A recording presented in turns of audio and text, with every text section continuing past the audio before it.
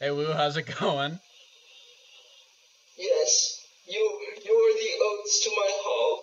Hashtag 80s reference. Very nice. I hope we can sing just as good, if not better. We'll see. Yes. Because you have the talent, sir, but then I just have the sex appeal. Well, okay, yeah, exactly. That's it right there. Hey, at least I got something going for me. But actually, Hey, at least I didn't call you Paul Simon, man. well, I'll give you that one. But we have a guest with us tonight on Longbow Hunters the Hero podcast. We have a longtime fan and follower and friend of myself. Hello, Internet peoples. Internet peoples, hello. I'm Jay-Z Cost. Yes, Jay, it's great to have you here. This is actually the first time I ever heard Jay's voice, so this is actually very interesting to me, at least. For me too, man. I'm so used to you and Wu just talking at me at the podcast, and now I'm gonna have to actually contribute to this, so it's gonna be a little weird. You're not Andy, Jay. You're not Andy. We don't talk at you. That's Andy's show. Yeah. Yeah, that's him. But This is gonna be a total Andy bashing session tonight, isn't it? But isn't it always? It's okay. It's okay. It happens. But on this episode of Longbow Hunters, guys, we will be covering the 20th episode of Arrow, entitled Home Invasion, and the 29th digital comic book chapter, entitled Shadow of the Past. And before we get into that, Wu, can you tell us what video game came out this week? Luigi's Mansion? No. That was like 20 years ago. I love that game. No, they re-released it for the 3DS. Come on, Michael, keep up with the times, man. Dude, my mom's never let me have video games, so I don't even care. See, Except this one. This is why you're oats and I am Hall. Oh my That god. is all. No, DC Universe, Injustice came out this week on the PS3, the brand new Wii U, and the Xbox 360. I have played about 3 hours of it so far, and it is very good. It's very good. And I don't know if Jeff Johns was involved in the writing process, but it sure looks like it, judging by the way the characters look, and even the character designs. The story is actually very good. I've been through some of the battles so far, and of course, the Joker is one of the toughest characters to beat. Yeah.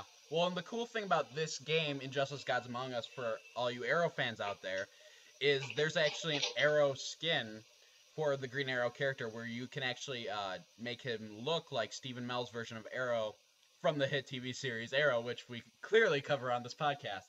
So, which is very cool. And you know what? I believe he's also voiced by Stephen Amell. Yes, that skin is. No, the skin is, Wu. The skin is voiced by Stephen Amell. That particular skin is.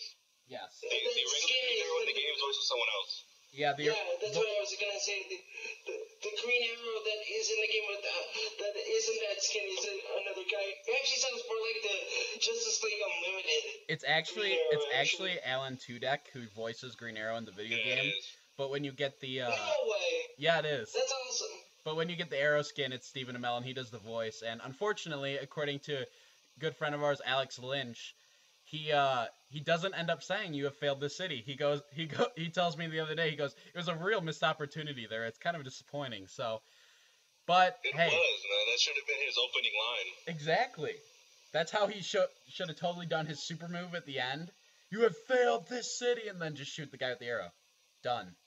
You know what would have been better? He should have said, watch my show Wednesday nights in the CW. Yeah.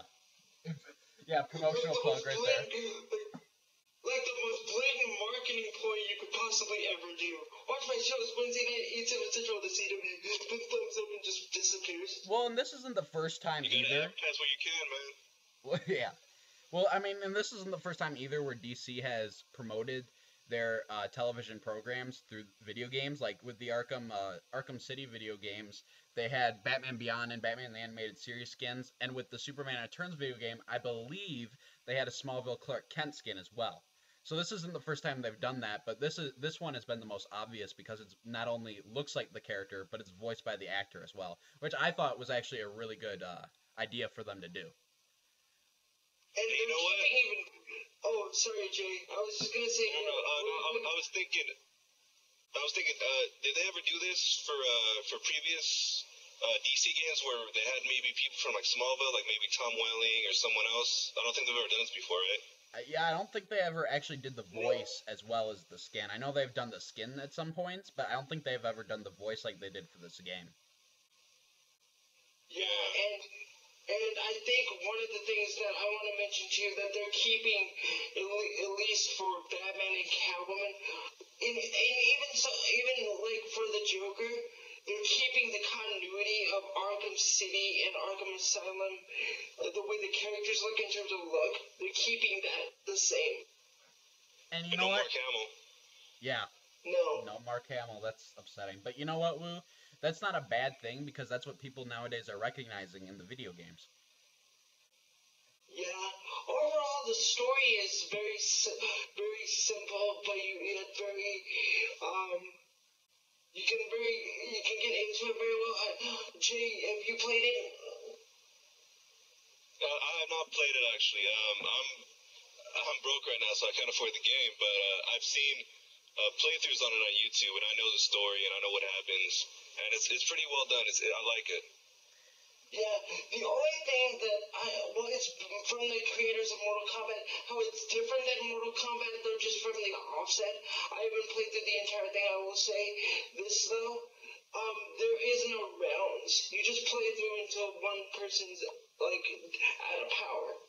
That's very cool. So there's no round one. So there's no round one, there's no round two, there's just straight playthrough. And one thing, I think I could be wrong, somebody needs to look this up. I think Adam Baldwin, of all people, does the voice of Hal Jordan. Yes, he does. He is. Yeah. Which So, is also good. And when I heard his voice, I'm like, that's Adam Baldwin. I knew it right away. Well, and I don't know if you guys have done you this. can't hide Jay's voice. And I don't know. You can't hide Casey's voice. Yes, Casey. But I don't know if you guys have done this. I know I have. The actual, all these cinematic cutscenes for the game are actually on YouTube, and there are people on YouTube who have compiled them all into one big hour-and-a-half long movie. I actually spent the first night once the game was released watching the entire thing, and quite frankly, it does really have a good story. And if you don't actually play the game and you just watch the clip scenes all together, it actually feels like a DC animated movie. It does. It really does. There's not really much more I could say about the game other than it's really good. I will say though, and this is strictly for Michael, they put Aquaman front and center and made him actually the Aquaman that you love. Yes. The one that looks more like King Triton from Little Mermaid. I can't think of anything else to compare it to, but that's what he looks like. And it sounds very much like Aquaman in New 52, which I know you're a big fan of. Yeah, absolutely. I mean, Jeff Johns really redefined that character for a more modern context and generation, and I'm glad that they're actually making him like that now in the video games as well. So they've done a really good job. Well, Jeff Johns is a special place in his heart for like 4 characters: Kal-El, Hal Jordan, Wally West, and to an extent Barry Allen and Aquaman. Absolutely, he does. Absolutely, he does. I think those are his favorites. And Stargirl, obviously. And even Cyborg to an extent. And Cyborg to an extent too, because he's very much featured where he wasn't before this. I know you have mixed feelings on that, but we may cover that on the DC Nation. I don't know. Yeah, so I mean, hands down, guys, if you can afford it, buy in Justice Gods Among Us. Support not only DC Comics but support Arrow as well by trying to unlock that Arrow skin. Because quite honestly, I can't think of any better way, other than purchasing the official merchandise of the show, to do it in a more interactive way, where not only you'll enjoy it, but I mean, you're still helping support. So definitely go get that, guys, if you can. Like Wu said, it's available on a bunch of different platforms, so just try it out. Even buy the iOS app version of the game on the iTunes store, which I actually have. So yeah. How is that? Or if you're broke like I am, just have someone else buy for you. Yes, exactly. And how is the iOS? How is the mobile version? Because I'm the one who told them about that, guys. And how is that playing actually? It's not a full game, of course. It's not a full game. It's more of just the fighting stuff. That's basically all it is. It's very much like the Batman Arkham City Lockdown iOS game, which I personally really enjoy. But yeah, I mean, I like the Arkham City Lockdown game better, and that's just my opinion. But the Injustice game is fun for the iOS, so definitely check that out. And we have one more piece of news, kind of sort of news to cover before we get into the episode, and that is something that's actually very important right now to DC Comics. That being the Green Arrow embargo. And Wu, do you kind of want to explain what that is for us? Are you talking about Smallville related, sir? I am. Okay. So, with my partner verifying this has been somewhat verified, yes? I believe so, but I think it's more subtle than anything else. Wow, we are really giving our audience a lot of clear answers tonight, aren't we, man? Yeah, exactly. What I'm talking about. I don't know what's going on. Is, and neither do like 6 million viewers. No, 6 million. I wish. What I'm talking about, for those of you who didn't watch Smallville, Oliver Queen, aka the Green Arrow, did appear for about 4 years, right, Michael? 4 years off and on. Yep. 4 years. 4.5, 5 years. 3 years being a main cast member. 2 years being a guest cast member. So I guess it's more of 5 years. So 5 years on the show Smallville that preceded Arrow, and he was on there as a supporting cast member, and he was played by the performer Justin Hartley, who is very different than Stephen Amell's version of Green Arrow. He was in the Smallville comics that's written by a mutual friend of this podcast, Mr. Brian Q. Miller. Who's also an Arrow writer who wrote the Arrow episode Unfinished Business, which we last covered. That was our last episode. Yes, I can't believe it's been that long. Anyway,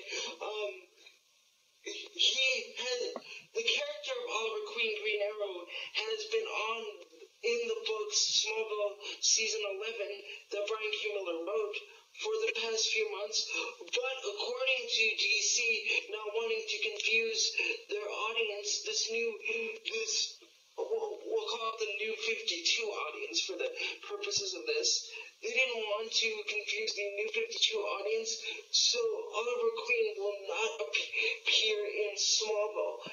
Now, I have to put a little asterisk, that's a good word, asterisk. Jeff Lemire's current Green Arrow run in the New 52, that doesn't apply to this new embargo because his version of Green Arrow is more closely tied to Stephen Amell. The reason why DC did this is because they didn't want to confuse the New 52 audience with having two versions of Green Arrow. And for those of you that didn't listen to DC Nation last week, which I was a guest on, Michael, you have some very pointed thoughts about this, do you not? No pun intended with the arrows. No, yeah, I do. I understand to an extent why they decided to do this with the Oliver Queen Green Arrow character. And I guess our listeners can give us some insight on this later once we explain our feelings and thoughts on it. But I don't feel it was fair to Mr. Brian Q. Miller, to the Smallville book, or necessarily to any other writer who wants to write Oliver Queen a certain way, to write him as a just dark character. And really, Wu, this really came about because of Arrow, and because of what type of show it was, and because of what type of character Oliver was on the series. And not only that, but because of how big the show has become in the last 20 episodes. I was just about to say that, actually. Yeah, and I was just about to say that. And how much people are enjoying it, and how much praise it's getting. They don't want to confuse the audience, which is why Jeff Lemire, I believe, was put on the Green Arrow book in the first place, to make it a darker book. Because beforehand, the Green Arrow, the New 52, was written very much like Justin Hartley's Oliver Queen from Smallville, whereas he's a wisecracking comedian, but also a superhero with a dark past. And a lot of the wisecracking comedian stuff, lighthearted stuff, went away. A lot of that is gone now because of Jeff Lemire's Green Arrow run, and in fact, they've kind of rebooted the reboot of the Green Arrow book, and I think that's all in part due to Arrow, kind of indirectly, but at the same time, very directly. And I think the same is said for Green Arrow in Injustice: Gods Among Us as well. A little bit with Injustice Gods Among Us, but Michael, to DC's credit, and I said this on DC Nation, this is not the first time that DC did this. The first time that I can think of, because I've researched this, because I have no life and I have no girlfriend. Call me ladies. Kidding. He's not kidding. The first time, well, Michael. Anyway. The first time DC did this was from the success of the George Reeves Superman TV series back in the 50s. The comic book writers matched more of George Reeves' personality to the Superman character. So this is not a total new thing that DC did. I can understand, strike when the iron's hot, and pretty much that's why they did what they did. Yeah, and I mean, and I get that. In the most recent version of this sort of embargo that we've seen outside of Green Arrow was Batman, definitely. Whereas Batman had to be a certain way in all forms of media. But that was kind of broken when they decided to do Batman the Brave and the Bold, where Batman was pretty much the exact opposite of his character in the Dark Knight franchise. And quite frankly, because Smallville isn't as big of a book to normal readers, and it's really a big book just to Smallville fans and to people who are kind of getting into that book just because of the series, I think you could still get away with having Oliver Queen Green Arrow in that book in the same personality he's had on the series. And if Brian K. Miller's ultimate goal is to take him away for a while so that when he brings him back he'll be a darker character, I mean, that's fine. But I don't think taking him out completely for the remainder of the series would be a good idea. I can understand why they did, and first of all, I'll just say it because it won't make sense without me saying it. I think the only reason that they made Chloe with child in the Smallville books is just to have a reason for Oliver and for Chloe to not be there. Well, it's also to line up the timeline of finale, though. Yes, but here's the thing that I will defend DC on in this Green Arrow embargo. Sounds like we're on C-SPAN. I will say they do have a point, though. After watching Arrow for so long and then going and reading Smallville, it is jarring to see Oliver Queen like that in one way, then see him like almost 110% different the other way. Yeah. I know my math was wrong about that. Yeah, no, and I totally get that too. And really, if you combine the Smallville version and the Arrow version of Oliver together, that is who Green Arrow has always been. That is the comics version of Green Arrow. But now they're just trying to strip away the Smallville-like characteristics and do just full-on Arrow and pretty much everything. And to DC's credit, again, I'm going to be on DC's side on this one, too. Green Arrow isn't as well known as Kal-El or Bruce Wayne or even Diana Prince. Very true. And with the success of Arrow, he's in the forefront. But whereas Smallville, he fit whenever he fit. Like, they made space for him. I agree with that. Yeah. I agree with you there. So, I think they're going through this initiative because he is in the forefront character, and he is in the spotlight for the first time in live action by himself in his 71-year history. I think it is like somewhere close to that. I believe that's correct. I understand that. So I understand them doing it this way, but I also understand I think my podcast partner is like, and I'm not gonna totally speak for him. I think he's one of those people that doesn't understand like dramatic change just for the sake of dramatic change. Like, why mess up a good thing here? especially when they're two different things. Well, that's how I feel. Why mess up something that's so good in one aspect as an Arrow, and then have to change everything to match that, especially when it's worked so well with the Smallville audience. I mean, that's my point. I think that when they do, if and when they do bring Green Arrow back in the book, he will be a darker character, strictly because of Arrow and because of Jeff Lemire's Green Arrow run. But and if they make it work, they make it work, and I'm happy about it at the end. But I don't know if you needed that, I guess is what I'm saying. Here's one other thing that I want to say about this as well, and this is for the benefit of all of our listeners listening right now. I have to commend DC for. I wasn't a big fan of the relaunch and really the rebranding of DC Comics. Really like the rebranding of DC Comics as a whole. I wasn't a huge fan of that, but I will say this. At least they pushed this new initiative and they went full bore with it. Whereas in the past when they did it, not counting like Crisis on Infinite Earths, it wasn't really effective. This, they changed the logo of DC Comics, which my partner had mixed feelings about. They rebooted everything. Yeah. I have to give them credit for that. And at least they've stuck with this. Would you agree? Yeah. I mean, the one thing I think that irritated me about that was they rebooted Green Arrow to fit Justin Hartley, and then 17 issues later, they rebooted him again to fit Stephen Amell. And I think if you were going with that dark approach at the beginning, I think it would have been a much better book, and I think you wouldn't have lost as many people on that book as you did.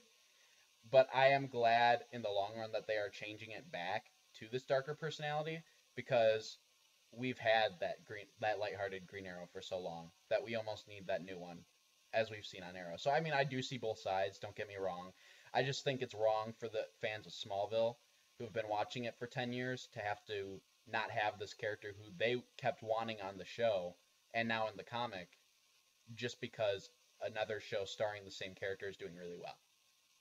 That's all I'm saying. In sidebar, to my part, and I think we're going to cover this when we do the finale episode. I think it needs to, but I'll just mention it here. There are some hardcore Smallville fans that just hate this show. Absolutely, they just hate Arrow. Absolutely. I've seen people on like forums and like Twitter say stuff like they don't like the show, that he prefers Smallville, they prefer Justin Hartley and his portrayal of the character of Green Arrow. And my response is pretty much just watch the show, then give your opinion. Yeah, and I'll mention Smallville again when we get towards the Thea and Roy thing. But sorry guys, we didn't mean that to take that long. But man, oh man, I cannot believe it's been almost a month since we've done this, Michael. Yeah, I know, it's kind of insane. But now that we've lost the majority. I got married 3 times between these last 3 weeks. Once a week. I just had good attorneys, guys. I just had good attorneys. But yeah, now that we've lost the majority of our audience, Jay included, most likely, we're gonna talk about. We have an audience. Wait, I'm back. What's up? There he is. We have an audience. We have an audience, exactly. Really? Anyway, we have an audience. He's right here. Oh yes, audience of 1 right there. But I guess Andy counts too. I guess. I guess. Don't forget about Andy. I can't forget about him. But Andy Diggle? Andy Diggle? He's dead. Kind to our producer. Andy's our producer? He's not our producer. Yeah. Anyway. No, he's our copy boy. Yes, he is. But anyway, we're going to talk about the Arrow episode Home Invasion Now, which was written by Beth Schwartz and Ben Sokolowski, and I butcher that every time. Sorry, dude. And was directed by Ken Fink. Now, before we go any further with this episode, let's get into the opening. Because the opening, I thought, was actually pretty powerful. My name is Oliver Queen. Not that opening. You know what opening I'm talking about. You see, okay, at the beginning of this episode, you really see Diggle for who he is underneath. And I mean, we've seen him as the moral Dude, that guy's compass. jacked. Well, yeah, outside of physical appearance, like his emotional appearance, like you really see him for who he is. He's really, really pissed, and he wants Deadshot's head. Not just him dead. He really wants him dead. He wants to see him dead and everything. And this is really different. He doesn't want it to be a quick. Yeah, he doesn't want it to be a quick death, does he? No, and this is really different from what we've seen of him before. Because before, who was he? He was the moral compass for Oliver. He was telling Oliver what he can and can't do to be a hero. And now Diggle has completely thrown all that out the window. All he wants is this guy dead. Yeah, this right here, this is purely revenge. I've seen some people argue if it's justice or revenge. This is 100% revenge. If this was justice, he would want Deadshot thrown in jail or whatever. But no, he wants Deadshot, as he said, in a bag. He wants him dead. This Diggle wants revenge. Now, Woo, how did you feel when you first saw this part at the beginning? And well, I have to say, first of all, I have to agree with Diggle to a certain degree, because how many times has Deadshot been jailed in this continuity? Well, I'll give you that. And he's always escaped. But that's in every continuity. Deadshot never is ever held captive. I mean, we saw that in Smallville. We saw that here on Arrow. We see that in the Suicide Squad comic book for DC Comics. We see that everywhere. He's never in one place at a time.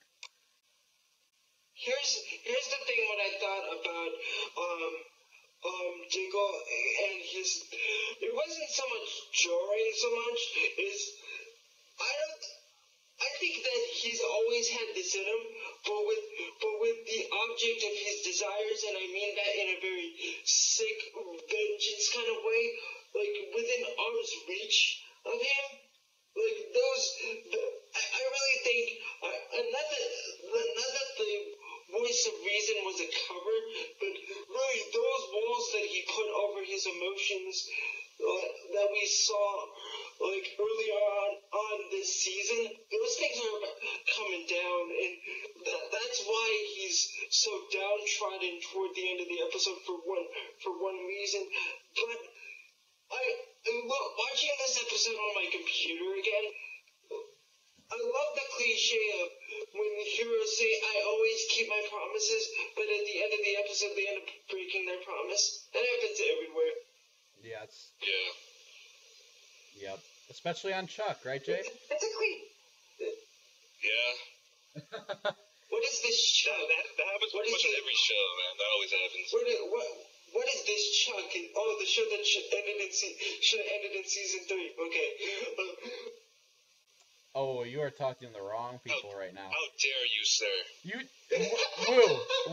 Woo. You do realize you are talking to the author of 3 separate Chuck fanfics, one of which I was written into. And Michael, you just have to realize you went woo. You just quoted Brian K. Miller's last week's Smallville. So there you go. Oh my gosh. Yes. For the record, I was in Smallville before Michael or Jay. I just wanted to put that out.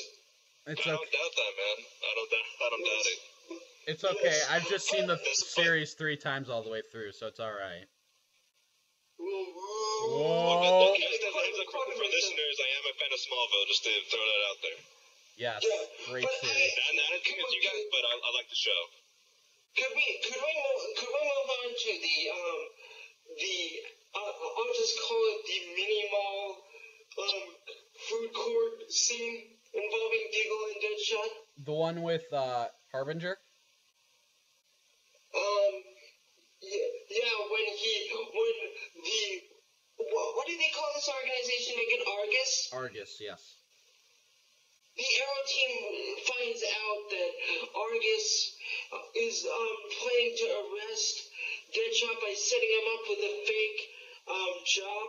So Diggle decides this is the perfect opportunity for Oliver to pretty much wound Deadshot so Diggle can have the opportunity to come in and just shoot him right between the eyes. More or less. I mean, and here's my point. I'm gonna get to my point in just a second, actually. But first of all, and I love that they did this. Deadshot's not a moron. Floyd Lawton is not a moron. No. He knows that this is not a real gig, and that's why he's perched up in the shadows in that one balcony that he always seems to have. He just carries it around with him. Yeah, I guess. Oh, and also, I was thinking, Deadshot is the sniper, right? Why would they think he would just walk in? Wouldn't he be like somewhere far off? You would think. Good point. Thank you. That's the other thing I was thinking about too. Do they really think he's just gonna walk out in the middle, like in public? Broad daylight and in public? Yeah. Well, I mean, just look at what China White did to him, or did for him. Yeah, exactly. She set up the meeting. Exactly. She came to him. People, you don't go to Deadshot, or no, excuse me. He doesn't come to you. You go to him. That's just how it works. Well, that's the thing with hired hitmen. You search them out. They don't go to you. Right. Exactly. Like, You're the one. You're the one who needs something. You're the one who needs something solved and someone killed. They're not. They're just doing it for whatever you're paying them. Yeah, exactly.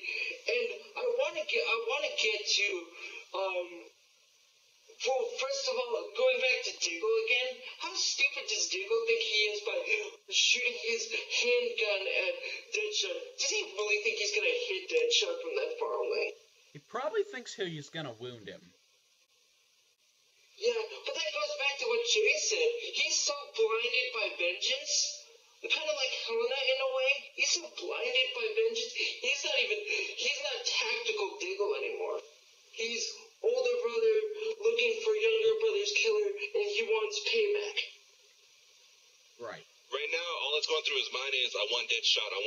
Nothing else is really going on up there in his head. Yeah, because if he was like just let's just call him normal Diggle, he wouldn't do something stupid as like try to shoot him with a handgun. And here's the thing that made him so mad at the end of the episode, which I kind of hinted at. He can't take Deadshot by himself. And he proved that in that fight with Deadshot. And that just proves right there, Deadshot's an assassin. He's not going to be taken down that easily. And that's why Diggle has why he has a look on his face at the end of the episode in the Arrow Cave. He knows he can't take Deadshot down by himself. And even though I kind of called it, we knew it was going to happen, the reveal of Andy Diggle's name on Deadshot. I think on his collarbone, I think. Yes. Well, and here's the thing, too, Woo. I think he definitely did come to the realization that he can't beat Deadshot by himself. But the thing is, he was confident enough to go after Deadshot by himself. I think in his heart, or not in his heart, but in his mind, he thought he could take him. And he couldn't. And then he used Oliver as a scapegoat by saying, you weren't there, so I failed. And really, he just failed. And here's another thing. What? Here's another thing. I know you just said like it was Diggle who failed, but another thing is that he asked Oliver to help him. You know, he's like, yeah, dude, help me out. And Oliver failed him in that sense. That's true. That is true. I think he's more mad that his pride is wounded, that even as good as he is, Deadshot took him down no problem. I think that's definitely part of it. Because like you were telling me off air a while back, Woo, people in Diggle's position and his situation who have been through what he's been through get pretty prideful because of all they've accomplished and overcome. Yeah, and well, look at what Deadshot does to him. And I know we're kind of harping on this, guys, but Deadshot pretty much makes Diggle go down on his knees. Yeah, and beg almost. And tells him like pretty much, and I'm using my own words here. Boy, you want to kill me? You can't even take me down. You're not even in my league. Well, and I love this part. I love that he doesn't kill Diggle simply because he's not getting paid. He doesn't enjoy killing. Exactly. He doesn't enjoy I killing. love that. He doesn't enjoy killing. Yeah. He just wants the money for killing someone. He just wants to get paid. Well, because people don't matter to him. People don't matter. That's the way he kind of phrased it. It's like people are nothing, but I won't kill them without being paid, which is even worse in a way. Yeah, definitely. And I don't know if Jay's seen this movie. I know Michael has it. The way Fort Lawton is being played here, it kind of reminds me of Anton Chigurh from No Country of Old Men. I haven't seen it. Sorry. Very cool. Well, some of our audience will probably get it. He's played by Javier Bardem, who was also in Skyfall, which I also saw last week. Great movie. He's very cold. He's very cold and he's very calculated, and it's like, and that's the other reason why Diggle's so mad. Not only that he couldn't take Deadshot down himself, but Deadshot basically made him. Hey guys. Yeah. I'll be right back. All right. Sounds Okay, good. okay. Deadshot pretty much made him eat his own garbage, pretty much. Basically, yeah. And he doesn't like that because he failed. Like I said, I mean, obviously Oliver failed him to an extent by going after the other bad guy before going after Deadshot. But at the same time, Diggle was rash enough to go up there by himself and think he could win. Which obviously he couldn't. But the reason why Oliver wasn't there is because of this storyline involving some people that Laurel was trying to help. Isn't that right, Michael? Yes, that is correct. And oh man, I forget their names. But shoot, that actually is really disappointing. But yes, there's a. Hold on. You want to find them? All right. All right, you find them. I'm looking through it. Just say what the villain's name is. Well, yeah. Anyway, there's this hitman villain, this assassin villain named Mr. Blank, and I was wrong earlier off air. It is Blank, not Black. Mr. Blank is basically a hitman for hire, but in a more dangerous capacity than Deadshot, I think, because he walks right up to his victims, no problem, and kills them. And basically he kills this husband and wife right in front of their child named Taylor, and the child does end up escaping and gets to Laurel and is fine, but he kills this child's family right in front of him in a very similar to a Bruce Wayne Batman capacity, I think. Well, here's the difference between. I knew that was going to come up sooner or later. Here's the difference, though. Like his family was killed right in front of him, yeah, but he wasn't left.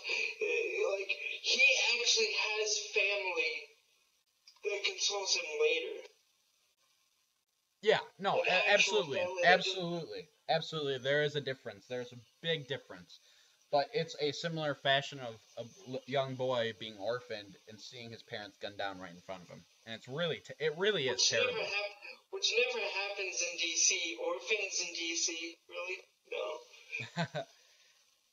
Yeah, so Mr. Blank, to me, he's a very interesting villain because we don't know much about him. We know he doesn't want people to know much about him.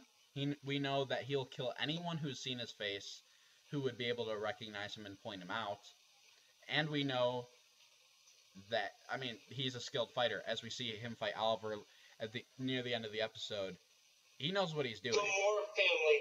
I don't know their first names, but the family's called the Moore family. Okay, yeah, the Moore family. So Taylor Moore is the little child who survives, who's about like 8 years old, I believe. So yeah, it's a very sad situation. But him and Tommy have a really great moment. I think that was Colin Donald's best performance of the series so far. I completely agree with you. This is where he showed his dramatic chops, and I think one of the reasons, or I even think the main reason why they did this story with this little kid.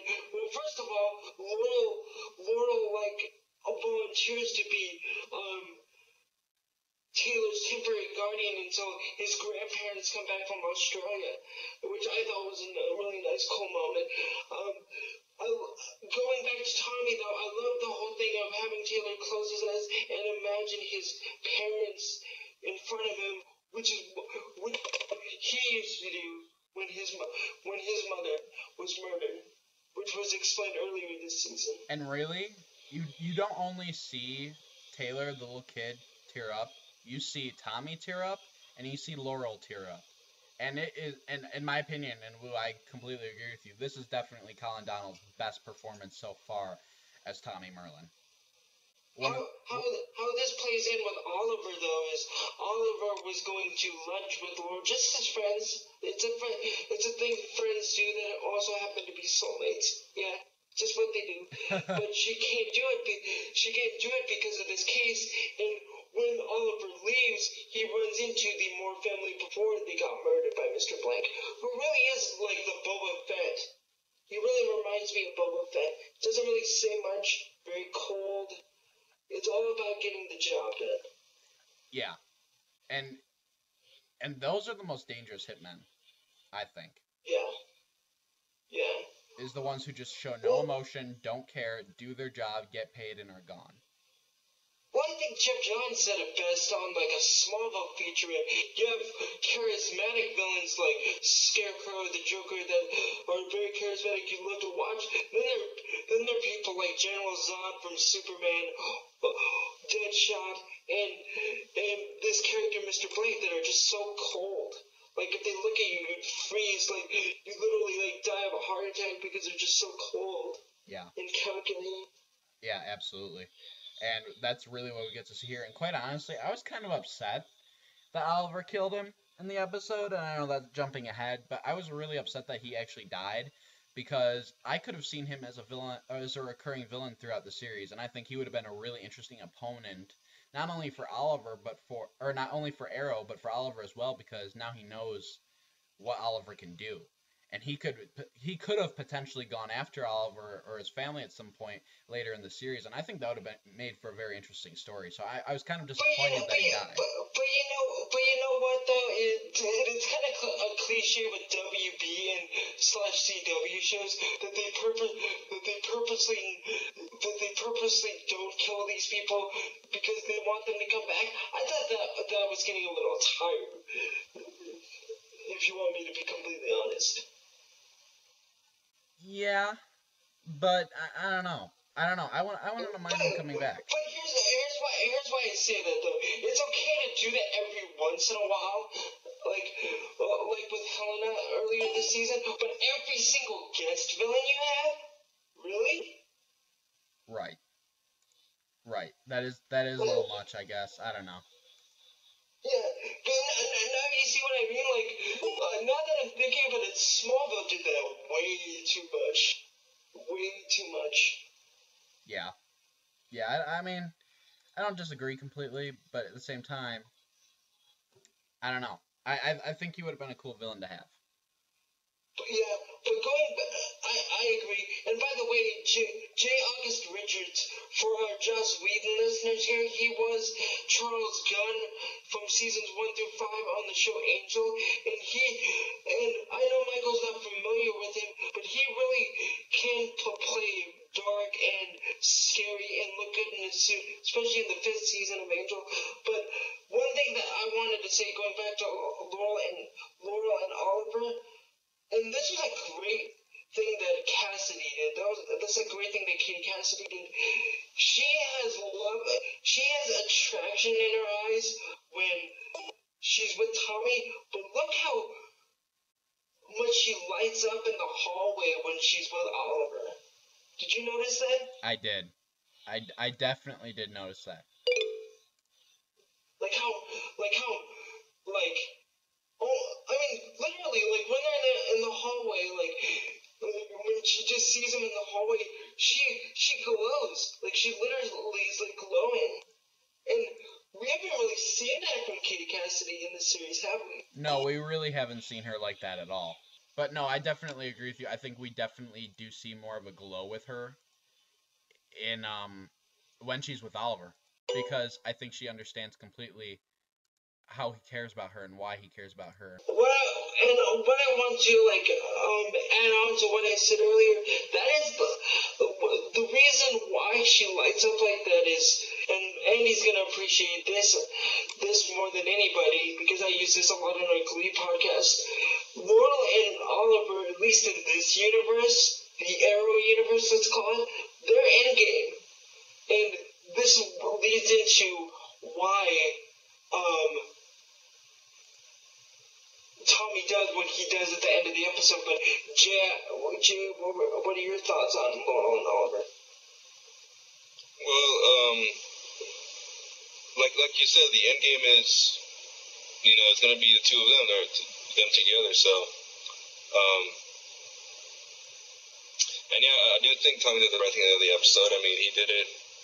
I also love Colin Donald, his reaction when he's walking away from the apartment. His face was just so expressive, and I really like that. Yeah. It was hard for him to do that. But even with going back to the Lord Oliver thing, and then we'll get to, because we kind of covered Tommy and the kid in the notes. But one thing we covered it while you were away. Did you want to say anything about that? Well, again, I mean, go back to Tommy. I thought he was really good in that episode, and with him and the kid, I thought that was really good. Him talking about him trying to comfort him in his parents' passing. Yeah, Mike and I said that was the best performance of Colin Donald in this season so far. It really was. One more thing about Oliver and Laurel, it doesn't help that Moira is like sitting on the couch while they're drinking cocoa, going through like Laurel and Oliver's past in like photo form. Yeah, that doesn't really help. Like, what are you doing? Well, I mean, clearly. Your boyfriend's right there. Yeah, and I mean, clearly she is thinking about Oliver. She continues to think about Oliver even when she's with Tommy, and I think she does realize that, like Wu and I we've talked about before, that Tommy and Laurel's relationship is destined to fail, and it fails at the end of this episode. The relationship has failed the series. Well, I don't think it failed. I don't think it failed so much as like I don't want to. Well, I'm gonna use a less harsher term than I was gonna use. Like Tommy ends it before it gets even worse. Yeah, but I mean, it still failed in the aspect of Laurel still has feelings for Oliver, and those feelings for Oliver are stronger than her feelings for Tommy, and Tommy realizes that, and Tommy realizes that ultimately at the end of the day, Oliver loves her as well, and he can't have her because she's so focused on Oliver or the Hood, who are the same person, that she's so much less focused on him. And we're going to see that. Continue to grow. Tommy's the only one that Tommy's really the only one that knows that too. Like Oliver's in denial about it, and he really doesn't know how strong Laurel's feelings are still for him. Tommy's the only one that knows the full, unedited, true story of Laurel Lance and Oliver Queen. Yes. And I don't want to belabor this point, but look at the look on her face when Laurel's stuck in the bedroom while Oliver's taking on Mr. Blank the assassin. But he's still out there. Yeah. I don't think she would be that concerned for Tommy. Well, in that tone anyway. Well, maybe not that tone. Anyway. I think she would definitely be concerned because she does care for Tommy in her own weird way. But I don't think that tone, like you said, I don't think that tone would have been the same. I don't think it would have been as dramatic. Weird way, nice, Michael, nice. Well, I'm just saying, she cares for Tommy, definitely, but like we saw in the digital comic a few weeks back, how much does she really care? She's really just using him to further her own, satisfaction, so to speak. And let's just get to Tommy and Laurel. one thing I have to say, and this is for both Michael and Jay's benefit, I corresponded with Blake Neely, the composer of Arrow, on social networking through the past few weeks. We've exchanged information. Well, not exchanged information. We've just exchanged thoughts back and forth. And here's a little I won't say exclusive because maybe he did say this somewhere, but during the Roy and Thea scene at the end of the episode and the Tommy and Laurel breakup scene, the original plan for the producers, which I personally, with all due respect to the producers, am not a big fan of, they were going to use like a pop song over these two scenes, and they couldn't get the rights, so Mr. Blake Neely just put score over it, which, from what I've been hearing by reviewers, is getting rave reviews. So obviously that was the right call. And a happy accident that they couldn't get the rights to the pop song. You didn't tell me what pop song it was, and it really doesn't matter in the long run. Yeah. Well, I like his score a lot. I think it really fits the tone of this series and of the universe within the series, and I think it really helps enhance, I guess, the dark and depressing, but also heroic themes that we've seen throughout Oliver's life and the rest of their lives, obviously. Okay, I'm just gonna play devil's advocate here again. I think that's what should be on my monogram jacket, is just devil's advocate. I have to ask you guys both this question. Is Laurel really brokenhearted, or is she more shocked that Tommy did this? Probably both.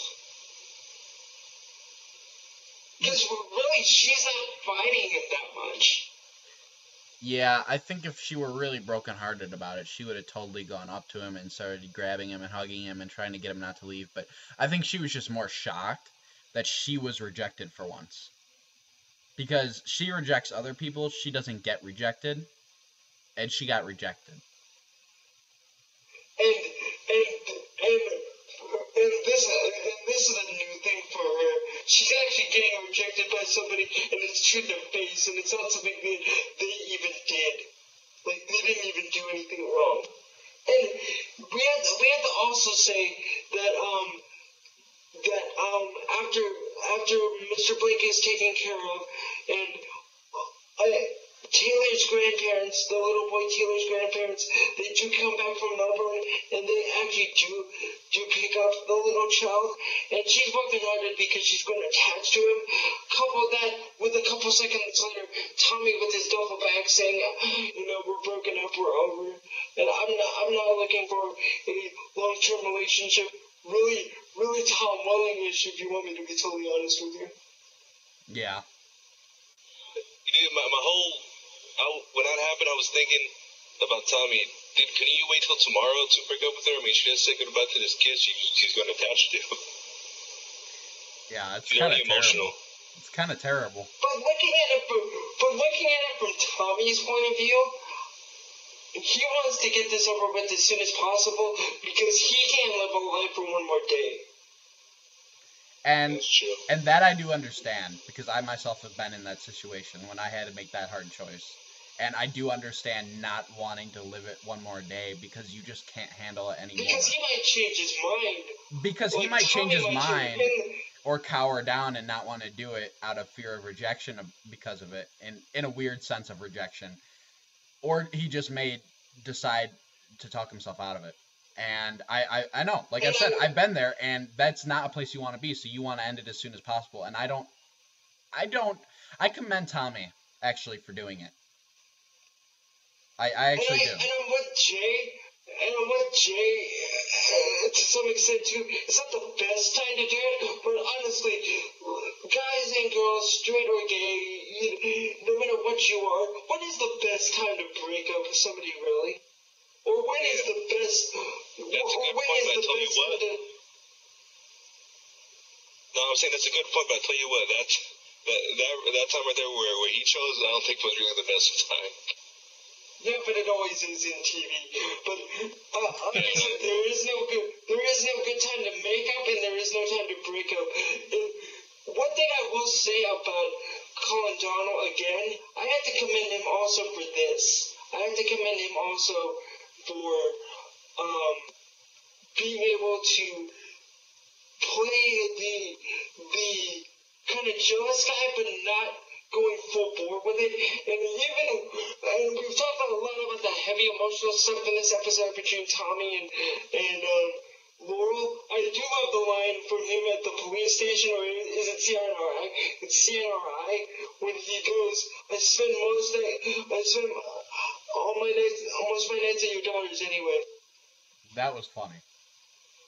That probably wasn't the best time to tell you that, was it? No. And Blackthorn's like, probably not. I love the look on Lance's face whenever he hears something like that. He like has this annoyed like anger face, but at the same time he's not angry. He's just like irritated, like get away from me. And he just walks away. I love it. It's so funny. And I love this continuity. And I hope they keep this going when Laurel and Oliver are together and probably playing mommy and daddy to Thea and Roy. That she can't cook. Yes. I don't know why I find that so funny, but I so want to see them. Okay, so we're gonna get Thanksgiving. So I'm gonna make Thanksgiving dinner. No. What we mean is, we don't want you to spend time in the kitchen because Thea, help me out here. Because we don't want you to overexert yourself. Yeah, overexert yourself. What they mean is you suck at cooking. Well, now that we was played out like the final few episodes of the series, I just think that would be really funny. I could see that scene in my head. Yeah. I mean that. Yeah, absolutely. Do we want to move on now to Roy? To Mr. Red Arrow. Well, let's go with Arsenal, because if Oliver has to be Arrow and can't even be Green Arrow, he can't be Red Arrow. Okay, hold on. We'll get to that. I have to say, and this is like gonna make me sound totally, not a full man, but when have I ever cared about that? I really love the relationship between Thea and Roy. Thea was very it's happened very quickly, but it's a nice one. Yeah. I mean, it's not like on Smallville where that would be the main part of the story. Yeah. If it's a nice side part, go ahead. And this we saw in the trailers at Paley Festival and at WonderCon. Roy Harper's obsession to find Green Arrow. And he steals the police radio. He goes to the Sterling City Police to get a police radio to see when the Green Arrow is going to appear next. Thea and Roy go to the Big Belly Burger, and one of the most blatant, dirty lines so far in the Arrow's history.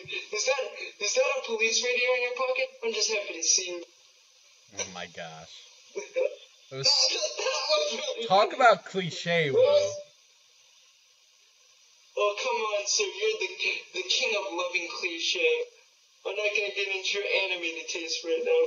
But anyway, I love the whole idea that Detective Lance sets this whole thing up, sets this distress call just so that he can arrest Roy for stealing the police radio. Yeah. And I love when he calls him and Thea later the Wonder Twins. That just about made it for me. That was great. They're not Zane and Gina. But what I loved about Detective Lance, he needs like a squad of police cars just to arrest Roy. Hey, that tells you something. Like really, you need that. You need that many guys just just to arrest one guy that just stole your police radio? Yeah. The whole thing. Oh, by the way, I love the shot of Mr. Blank. After he killed his client. What was that guy's name again? Oh man, I don't know. Hunt's brother. I don't know. I mean, pretty much the way Oliver Rasmus, thank you. The way he shot him down, he might as well have been Adam Hunt's brother. Yeah. Because it pretty much was like when Oliver confronts Rasmus, or Green Arrow confronts Rasmus. It pretty much is like that exact same scene from the pilot where Green Arrow hunts down Adam Hunt. But anyway, no pun intended. This is what I told Michael off microphone. I really love Paul Blackthorne's ability to be redeemed by the whole Sarah storyline, but then still come up as a complete jealous D-bag, like a couple episodes later. What Detective Lynch shows Thea and Roy Harper is one of the victims of Green Arrow, and he doesn't go into the specifics. He shows them the actual work of this killed victim by Green Arrow, and he does this in such a way where he doesn't say why this guy was killed.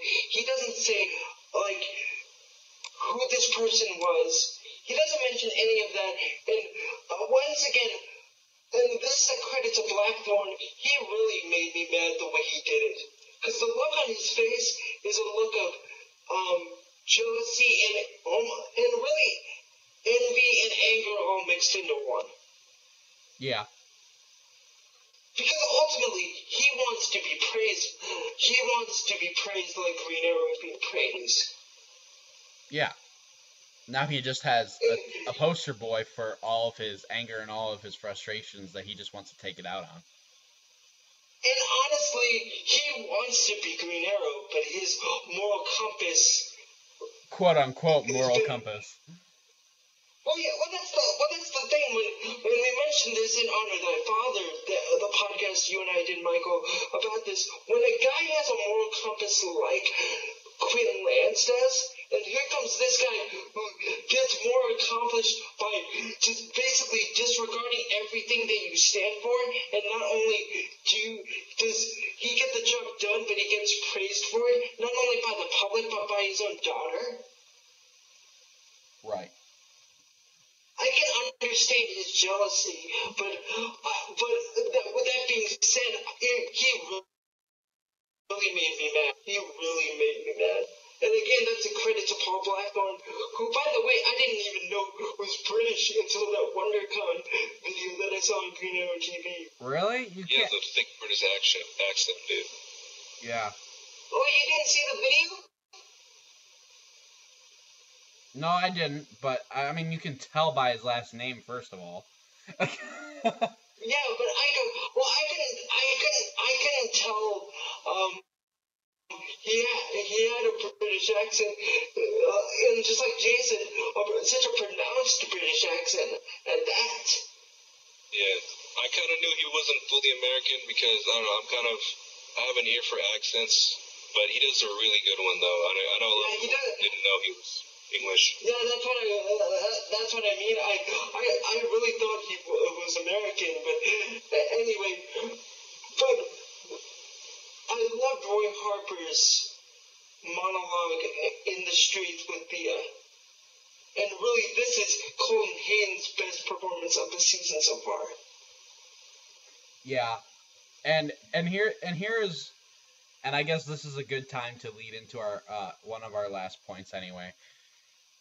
The thing about this is I personally think they're moving Roy in too fast, and while at the same time trying to move Diggle out. And Dan and I were talking the other night because we went to go see Oblivion, and we were talking afterwards about Arrow and about the episode this week. And Dan seems to think, and I agree with him, that the reason they're trying to force Diggle out in a very subtle way, and not so subtle at the end of this episode, but is because they want to bring Roy in and have him ultimately replace Diggle because Roy is getting so much praise and so much hype.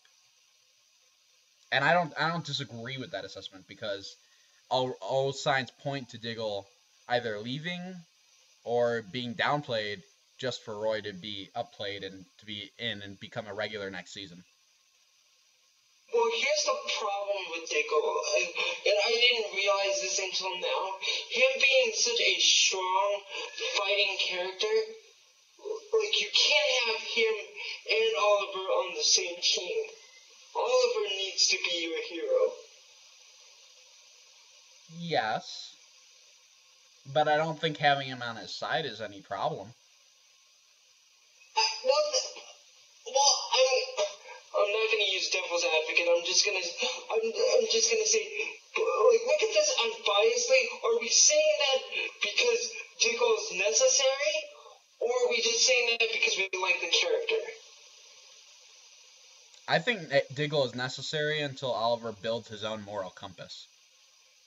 I could see Felicity being more his Alfred or his moral compass even more than Diggle.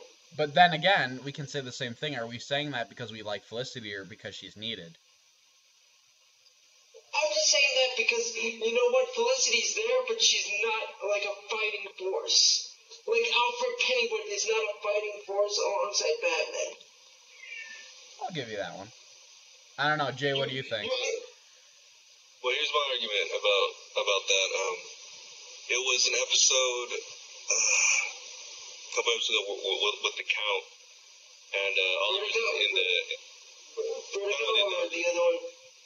The other one is his second episode, where Oliver's kind of in the mental hospital. He's kind of tied up, and then Dig comes in and saves him. I mean, in that situation, you need someone who can fight to help you out in that situation. I think that's why he has him with him. Yes, but he's so great on his own. Like I said, with John Diggle, he's almost right up on Oliver's level, and I think because of that, I think that's why they're moving Roy Harper in. I'm not hating on John Diggle, but Oliver needs to be your one and only hero. I can see it. I get it. Yeah. I can see why they're doing it. And honestly, this actually makes me think that John Diggle could die at the end of this season. There are a lot of people that could die at the end of the season. Like, Thea could die, Diggle could die, Mora could die, and Malcolm could die. And I do think Malcolm and Mora for sure are most likely going to die. But Diggle and Thea are definitely a possibility too. But let me make myself clear. If Diggle dies, it's not gonna be at the end of this season. It's gonna be more like at the end of the second or third season if we get to a third season. Because like I said, Oliver needs to be his own hero by himself. He can't have somebody stronger than him. And you made the argument, Michael, about the whole thing of like Oliver Queen not really being established as Green Arrow yet, and how can they bring in Red Arrow or Machinist or whatever you call them? Arsenal. And here's my argument: how can you have a strong guy fighting next to Oliver when he's not established as Green Arrow yet? I'll use your language. And I agree. But like I said before, I do think that Diggle's moral compass up until this point has been needed for Oliver because Oliver himself doesn't really have one. I think he had one when he was on the island, but I think because of the island, that went away pretty quickly. And I can see Diggle not being back on Oliver's side until like the middle of season 2. But then what are you going to do with him? You can't just have him doing revenge for the next, I don't know, like 12, 15 episodes of the series. Or you could just not have him in every episode. You could have him, okay, I killed Deadshot, but I hurt Felicity, let's say for argument's sake. Yeah. Or I don't know. Or I accidentally heard Carly or something like that. Yeah, I could see that too. But you know, and I don't think we mentioned this yet. It's something that we talked about off microphone earlier today. Yeah, it may be too soon for Roy and Thea, Roy especially, but at least they're going in the right direction with him. Yeah. Yeah, they're at least aiming the right way, but at the same time, don't pull the trigger until you fully establish Oliver. Because if Oliver himself isn't fully established, you can't establish another hero alongside him. Kind of with what but you're saying. Here's the argument that I waited for the show to, and I don't want to be too long on this. I really don't, guys. I'm sorry. One of the things that we are kind of preconditioned from watching Smallville is we think that this is an origin story. No, Oliver's already the hero. Right. He just doesn't call himself that yet. And the island is the origin story. Yeah, exactly. The island part of it is the origin story, more so than what's going on in present time. You know,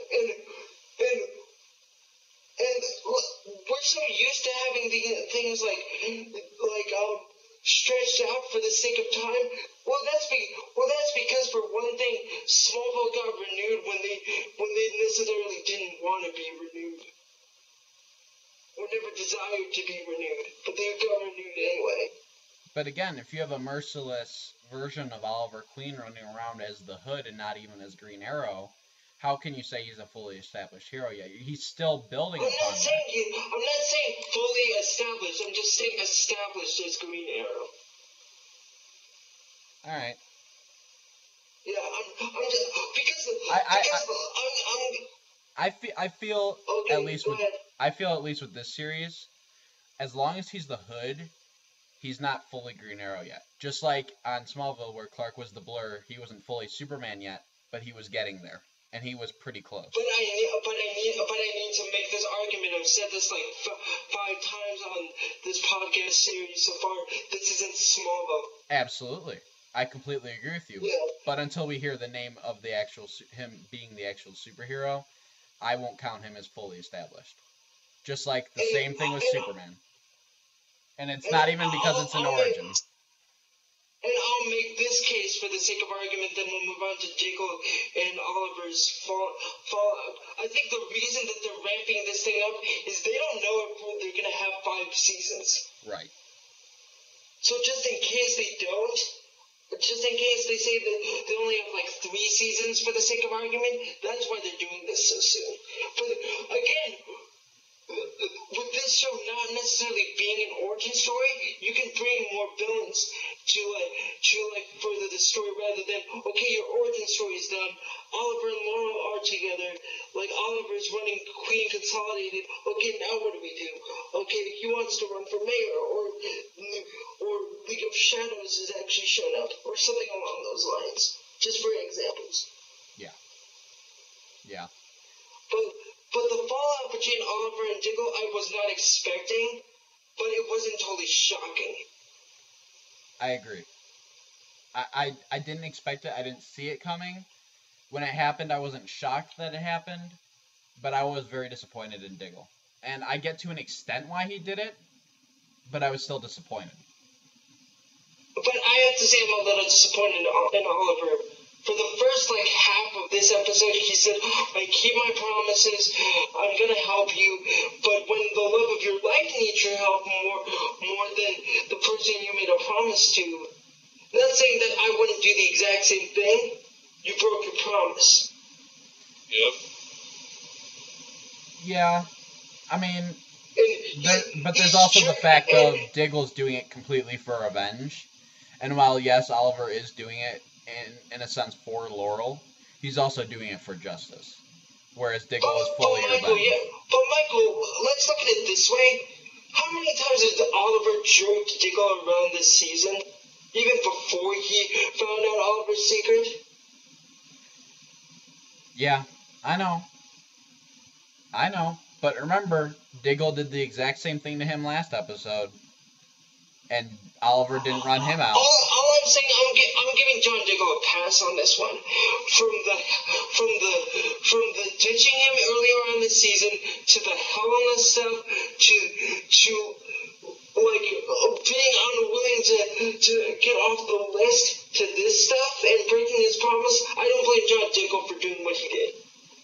I give him a pass. But let's think about this too. The only reason he did what he did is because he didn't get his way. He didn't get this guy dead this time. And he knows he can't do it alone. He knows he can't do it alone, so why is he running away? He's running away because he knows Oliver won't be able to help him, and it's unfair for Diggle to ask Oliver to help him when he has his own mission, but Diggle has his own mission too. That's why he's going to go off to train, I think, to hunt Deadshot down. Yeah. I do think Diggle will come back to Oliver, at least at the end of the season. I don't think that will be a problem or an issue, but I do think that he's going to be away at least until the finale, if not the episode before. I also have, and this is a thought that just came into my head, and we'll get into this before the flashbacks. Don't you guys find it kind of ironic that both of Oliver's friendships were basically destroyed in present time, and maybe even in the flashbacks because of his love life? That's ironic. Yeah. And really, that's very Oliver Queen in the comics. Mm-hmm. Very much so. Like, Laurel is the reason why he's not really good friends with Tommy right now, and Laurel's the reason why Diggle's not by his side anymore. And Laurel's the reason why he's not with Shadow.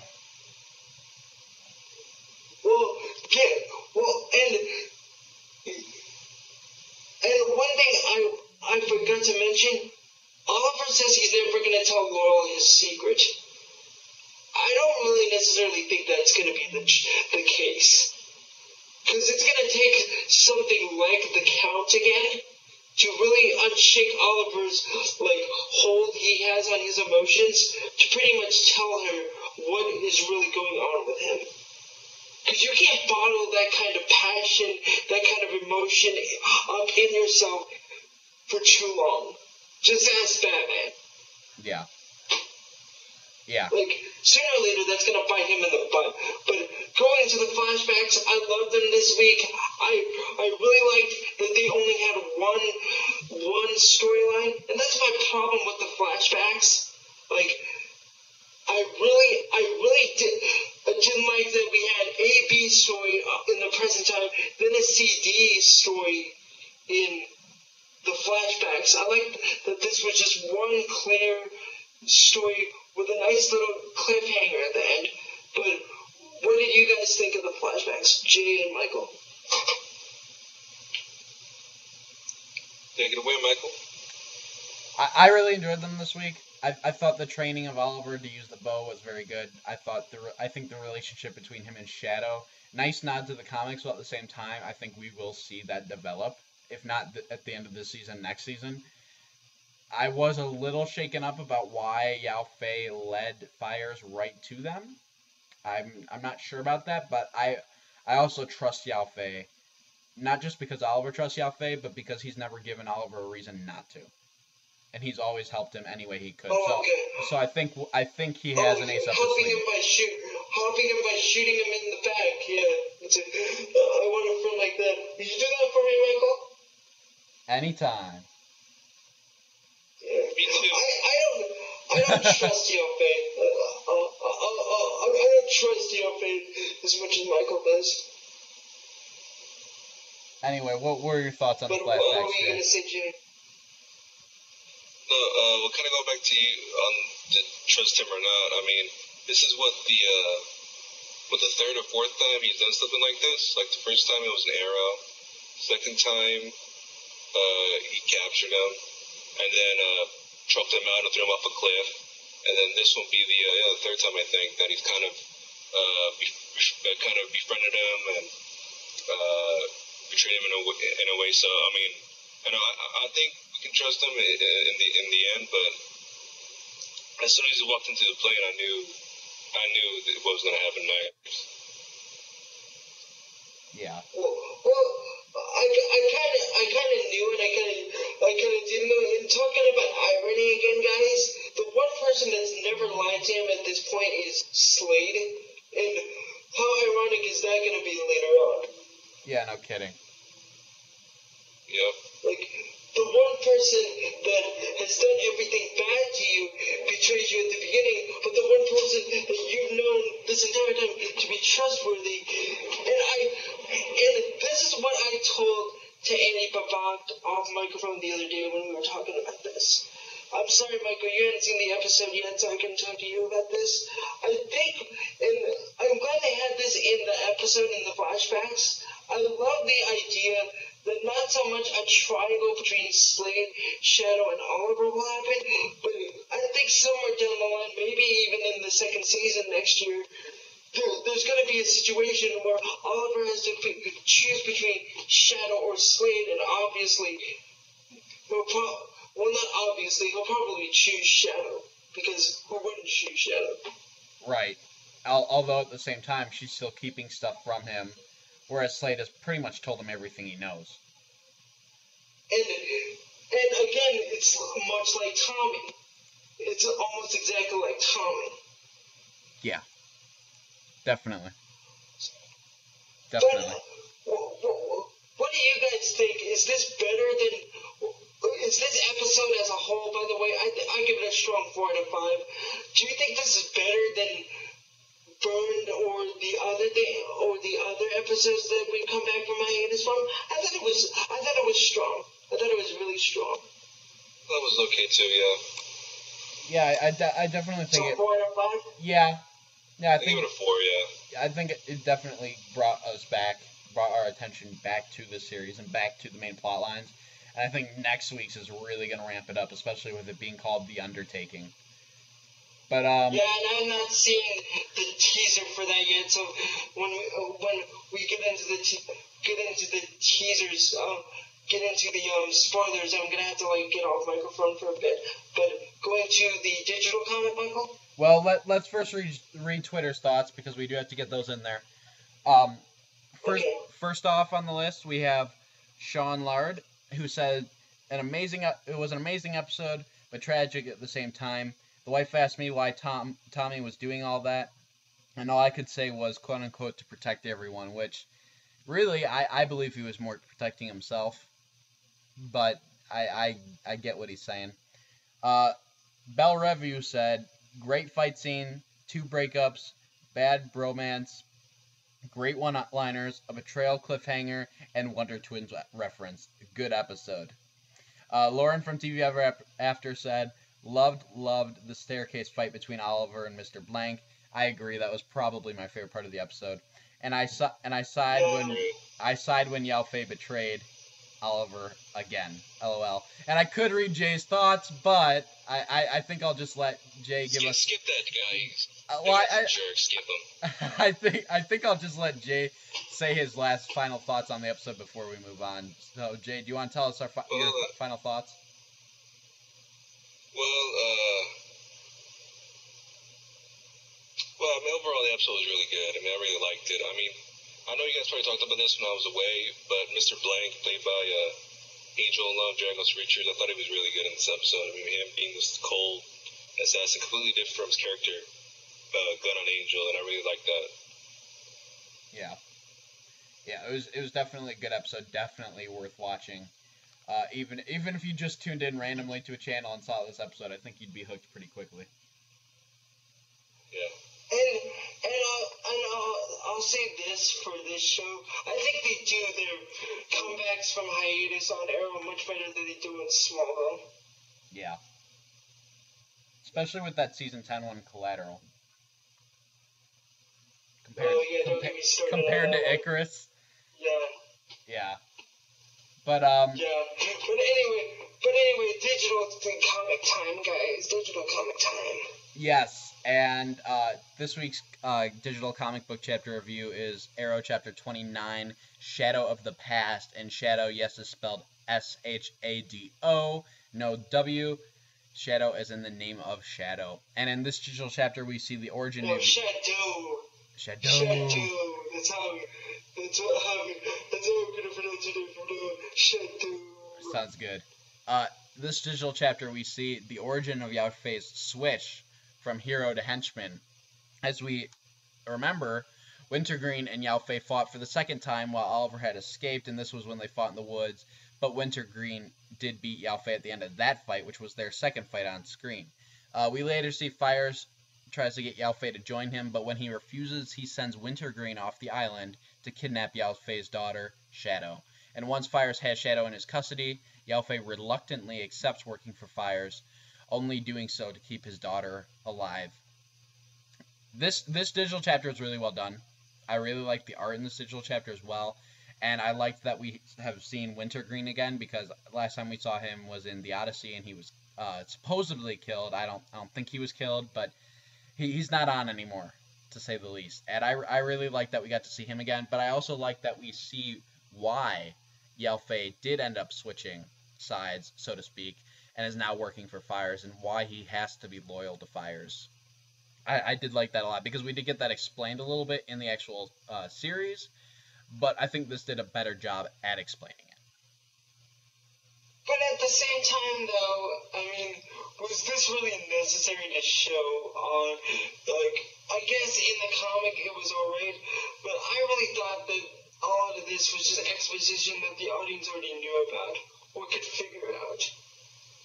I agree, but I think it was helpful, at least it was for me, to see when Yao Fei started working for Fires, because when I was thinking about it, I didn't know when he started. I wasn't sure if him saving Oliver and Damaged was a front, if he was just acting, or if he really was saving Oliver, and it turns out he really was. It was after that second fight with Wintergreen, that's when he started working for Fires. And I think that was actually helpful for me, and probably for some of the other audience, as of when the timeline matches up. I guess I mean, I didn't hate this like digital issue, but I thought this should have been done like before the hype.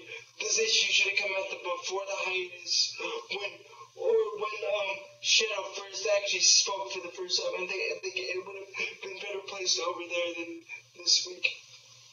Probably. But I don't know. Yeah. That's just my thoughts about it. Jay, I'm sure you probably haven't read the chapter, but I hope we gave you at least a little bit of insight into it. I was listening the whole time. I'm so interested now. I mean, it's pretty self-explanatory. If nothing else, like if the audience and Jay don't get that from this conversation, like it's pretty self-explanatory. This issue, like just the way Michael said it, it's pretty much how it happened, right, Michael? Yeah, I mean, pretty much. And by the way, for all of you who don't buy the Arrow digital comics and only buy the print issues, print issue 6 of Arrow came out last Wednesday. You can find that at your local comic store for, I believe it is $2.99, if not $3.99, and that collects chapters 16 through 18 of the Arrow comic. One of the chapters is drawn by Mike Grell, one of the best Green Arrow, not only artists, but writers of all time. So that's definitely up there. Definitely go check that out, guys. Mark Guggenheim and Andrew Kressberg write the chapters. Very good. Very good indeed. So check that out at your local comic store, Arrow print issue 6. We have some people to thank, not only Jay-Z Cost, our guest, we thank him for coming on our show. We would like to thank Nico Reifstek and Dan Schmidt, the creators of Across the Airwaves. And if you want to, please email us acrosstheairwaves@gmail.com. That is acrosstheairwaves@gmail.com. Please specify Longbow Hunters if you want to talk to Michael or I. You can also contact us at the normal Across the Airwaves. That's at Across Airwaves. There's no the, just at Across Airwaves. Michael's Twitter is at MJPenny7. That is at MJPenny7. Mine is at WSK9002 on Twitter. That's at WSK9002 on Twitter. Please specify that you listen to Longbow Hunters. If you want either of us to follow you, we have a Google Plus page where I post a lot of trailers and a lot of news about DC Comics, Marvel Comics, geek stuff in general. We also have a Facebook page where we do that. Michael, we also have an official Longbow Hunters Twitter. What is that, sir? That is at Arrow Podcast. Yes, you heard me right. At Arrow Podcast. And if you guys want your thoughts on Twitter read on our show every week, like we did earlier with Lauren from TV Ever After and a few others, you can definitely tweet us at Arrow Podcast after you're watching the episode. Tweet us your thoughts. We will read those. We will favorite those and read them on air, just like we do with Jay's every week. But Jay, where can people find you on the internet if they wanted to contact you? I got Twitter also at J_Zcost if you want to follow me. That's pretty much it. I don't really have too much things on the internet. It's all right, definitely. But you also have a fan fiction. Unlike Michael, who's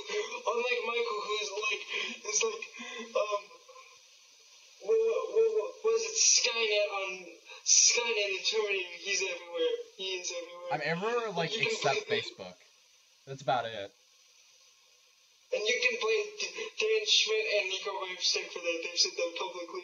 But we have one more way you can contact us. Our voicemail. What is that phone number, sir? Yes, that is 1773-809-3363. That is 1773-809-3363. That's actually probably a better way to get your voice heard on this podcast, where you could call that number and leave your voicemail thoughts, where we will play on air every week if you want to just tell us how we're doing, how Arrow's doing, what you enjoy about the show, what you don't enjoy about the show, any,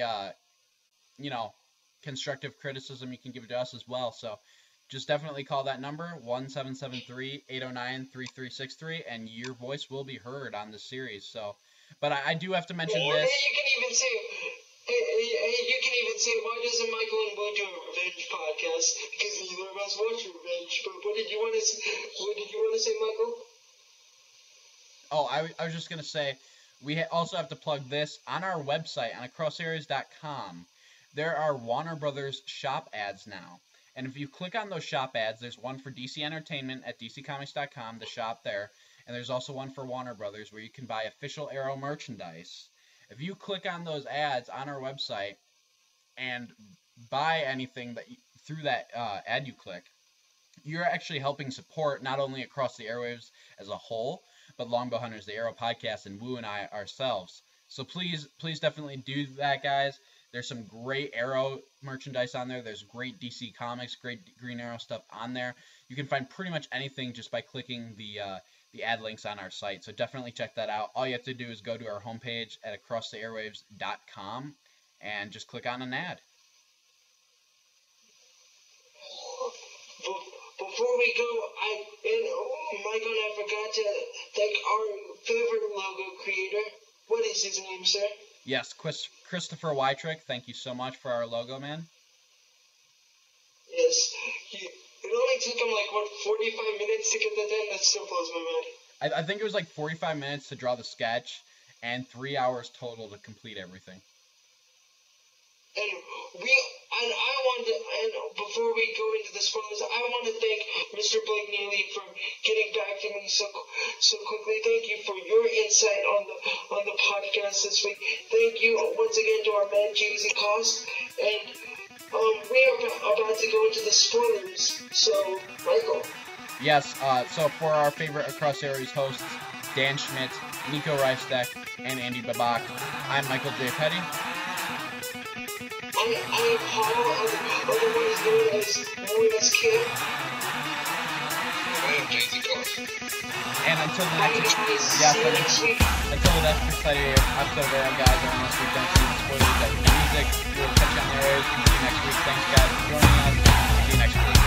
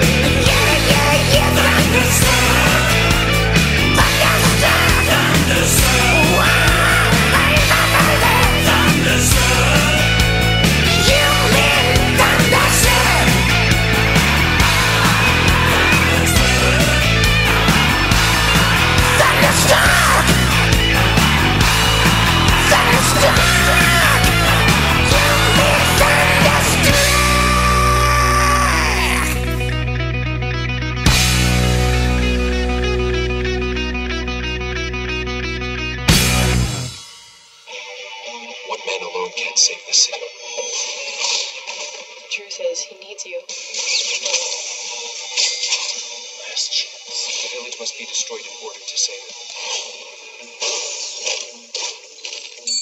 Feels really good having you inside my ear. Stay focused, please. I'm gonna be really upset when you meet my partner. Marriage never miss. I don't. Arrow, all new hit series this Wednesday at 8/7 Central on the CW. The official description for episode 21 of Arrow, The Undertaking, reads, with a lead on Walter's whereabouts, Oliver gambles on Felicity in the field. Finding it difficult to mend fences with Tommy and Diggle, Oliver instead focuses on crossing another name off the list. While digging through crooked accountant's laptop, Felicity discovers a transaction that could help Oliver find Walter. To confirm the lead, Oliver gambles that Felicity can be counted on in the field for the first time. In a flashback, Malcolm reveals to Robert Queen and Frank Chen painful details surrounding his wife's murder and how that shaped his plans with the Glades. Meanwhile, Tommy stuns Laurel with the truth. Willa Holland and Susanna Thompson also star. Michael Schultz directed the episode, written by Jack Coburn and Lana Cho. That writing team, I think it's the writing team rather than the creators, right? Yeah, that's one of the big ones too. Definitely, and then Wendy Mersel, Druzy Greenberg, and the guys who wrote tonight's episode. They are like the four main writing teams on this series. Yeah. First thing I have to say off the top of my head, tell Laurel the truth. It doesn't mean what we think it means. I think. You think it means Oliver's truth? We think that, but they haven't set any rules on this show about that kind of stuff. True. I don't know. This episode is really going to be huge. First of all, it's called The Undertaking. Second of all, we have Robert Queen, Walter Steele, Malcolm Merlin, and Frank Chen all in this episode. And then we have Felicity in the field. We have Robert Queen and Malcolm Merlin in the scene together. Finally. Like, that's all you need to say to me. Because, quite honestly, I don't really care about Walter compared to Robert Queen. Because we only saw him in the pilot. Robert? And I guess in the Royal Flush Gang episode, but that was not actually Robert Queen, that was just a projection of Robert Queen. Yes, Legacy is still probably my favorite one so far. But, yeah, I mean, it's going to be really interesting because this is the first time we're going to have a flashback that is before the island. Are we even going to have the island in this episode? I don't know if we will. I think the island will be on the episode afterwards. What? I don't think it's needed, quite honestly, in this one. No. I'm just saying I think we maybe might have a scene or two, but I don't think it will be too much, if any. Because this thing looks loaded. I don't know if they could fit the island in there. Yeah, I don't think they can, because there's so much. Like, we see in the trailer, we see Felicity and Diggle have a scene. Obviously, Felicity's in the field. We see Tommy and Laurel having something. Obviously, there's the big flashback stuff. And we're going to see Oliver and Hood again fighting some bad guys. So, I mean, there's a lot going on. I don't think they can fit the island. I think you're right. Yeah, this is one of those instances like with, not so much with, Muse of Fire, with the debut of Huntress, but in this instance, there really is no room for the island at all. Yeah. And that's a first, really, besides Muse of Fire. And really, for Muse of Fire, I think it was just the sense of, like, this is the heart of the episode. Let's stick with this because we really don't have to go. We don't really have to go to the island. With this, I don't think there's any room. Which I think is why they left us at such a cliffhanger this week. Yeah. Well, I mean, kind of a cheesy sound effect with all the register clicking in the background, I have to say, for the teaser. Yeah. Yeah, that's a bit campy, but I mean, even in Jeff Johns' episode Dead to Rights, which was huge for the series, I mean, even in that episode there were flashbacks. So I don't know. I have a question. Oh wait, Jay, you had something to say? No, I'm just saying the island stuff. Yes or no? That could go either way. Having it or not. Here's something that I really want to get out there before we have to end the spoilers. Are we gonna have more in Malcolm Merlin's plans? Are we gonna get more references to Nana Parpet? Because it happens after the wife's murder, I would think so, yeah. Okay, in continuity, is this Malcolm Merlin who just came back from Nana Parpet? I think so. Not before, right? I think this is after, yes.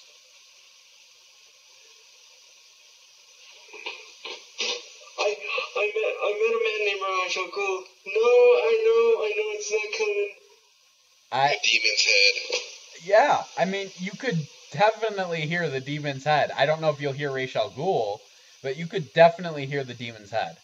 I am not ruling that out. Here's the thing, you can't have League of Shadows, so to speak, without Talia or Raj Al Ghul. Well, and the thing is, too, the episode after this episode, we have two big DC Comics references in it. First of all, Ferris Air, which all of you Green Lantern fans will know. And second of all, Geoforce is going to be in the episode. Oh, God. Who's going to be in the episode? Geoforce, Brian Markov of Markovia. Oh, I've heard the character, but I don't know much of his history. He is Tara's brother from the Teen Titans. Oh, okay. He's her older brother. Basically has the same power set, but I don't know if they're going to give him powers in this. They probably won't, but he could still be big. And here's the thing that I forgot to mention in the digital chapter. Fires mentions the benefactor, who I still think is Raj Al Ghul. Possibly. Yes. I mean, they can do like a little reference on it, like say, I don't know, like don't upset the demon or something like that. Yes. I like that, actually. Because here's the thing that really got me on this. Well, I was already hoping for Ra's al Ghul, but even before Ra's al Ghul, before they mentioned this in the show, if they had never said Nana Parpet, I would have just let it go. But since they said it, but like I told you, Wu, Nana Parpet is run by the Sensei. It's not even run by Ra's al Ghul. it's close enough for me, man. It's close enough for me. Isn't there some like stuff going on, like they know about the rights to Ra's al Ghul? I mean, and I read something about that. Because of the Dark Knight movies? Yeah, because of Dark Knight. Yeah, I mean, I that's probably done with now, only because Dark Knight Rises is over. But because I know they're using Ra's al Ghul as one of the main enemies on Beware the Batman. Because whatever they're gonna do with Batman next in live action for the Justice League, if it then ever gets like taken off the grid, it's gonna have nothing to do with Nolan stuff. Which still perplexes me. Like Nolan's gonna be involved in this, but it's not gonna be his Batman. Fine by me. But doesn't that sound weird to both you guys? It sounds weird, but I don't have a problem with it. I know you. That doesn't bother you because we've talked about this off microphone, and maybe one day if we do a DC Nation on this, like for the Justice League, if that's ever announced officially, but it does sound weird. It's like you have Jeff Johns here, but we're going to do Mark Waid's Superman. Or we're gonna do Green Lantern without Jeff Johns. Exactly. I mean, no matter how you feel about Christian Bale's Batman or Nolan's Batman with Goyer, the rumor is Goyer's going to be writing the script for Justice League Justice League of America, and Nolan's gonna be involved in it a little too, but it's not gonna have any remnants of the Batman they created. I don't know. Which is unheard of. Like, one guy does a superhero movie, then he reinvents his own character again. When has that ever happened? If Goyer writes it, I'm not convinced he will. But that's beside the point. We're pretty much done with spoilers here. Anything else you guys have to say about the undertaking before we go? Sorry that I got off on a little rude. To say that out loud and even thinking that was just really, really perplexing to me. But no, I can't believe we're already at the end of the season, Michael. I know. Episode 21 is next week, then 22, then the finale. God. And we have a clear run. We don't have any breaks in between, so that'll be fun. No, we're done with hiatuses. Yeah. Hiatuses have failed not only this podcast, but Arrow itself. Okay, here's the thing with the hiatuses before we go. Very well placed for a first season. Yes. Very well placed. They may have been a little long in some areas, but very well placed. I agree. Yeah, I can't believe that we're almost, at the end of... It feels like yesterday that we just started this thing, and here we are at the end of the season. Yeah, it's kind of nuts. It's kind of definitely nuts. Yeah. But anyway, thanks guys for looking forward to next week. Yep, absolutely. Thanks guys for listening. We'll see you next week. Jay, thanks again so much for joining us. Yeah, it was great, man. I had a great time. All right. Bye, guys. Cool. See you guys. See you next week. See ya. Bye.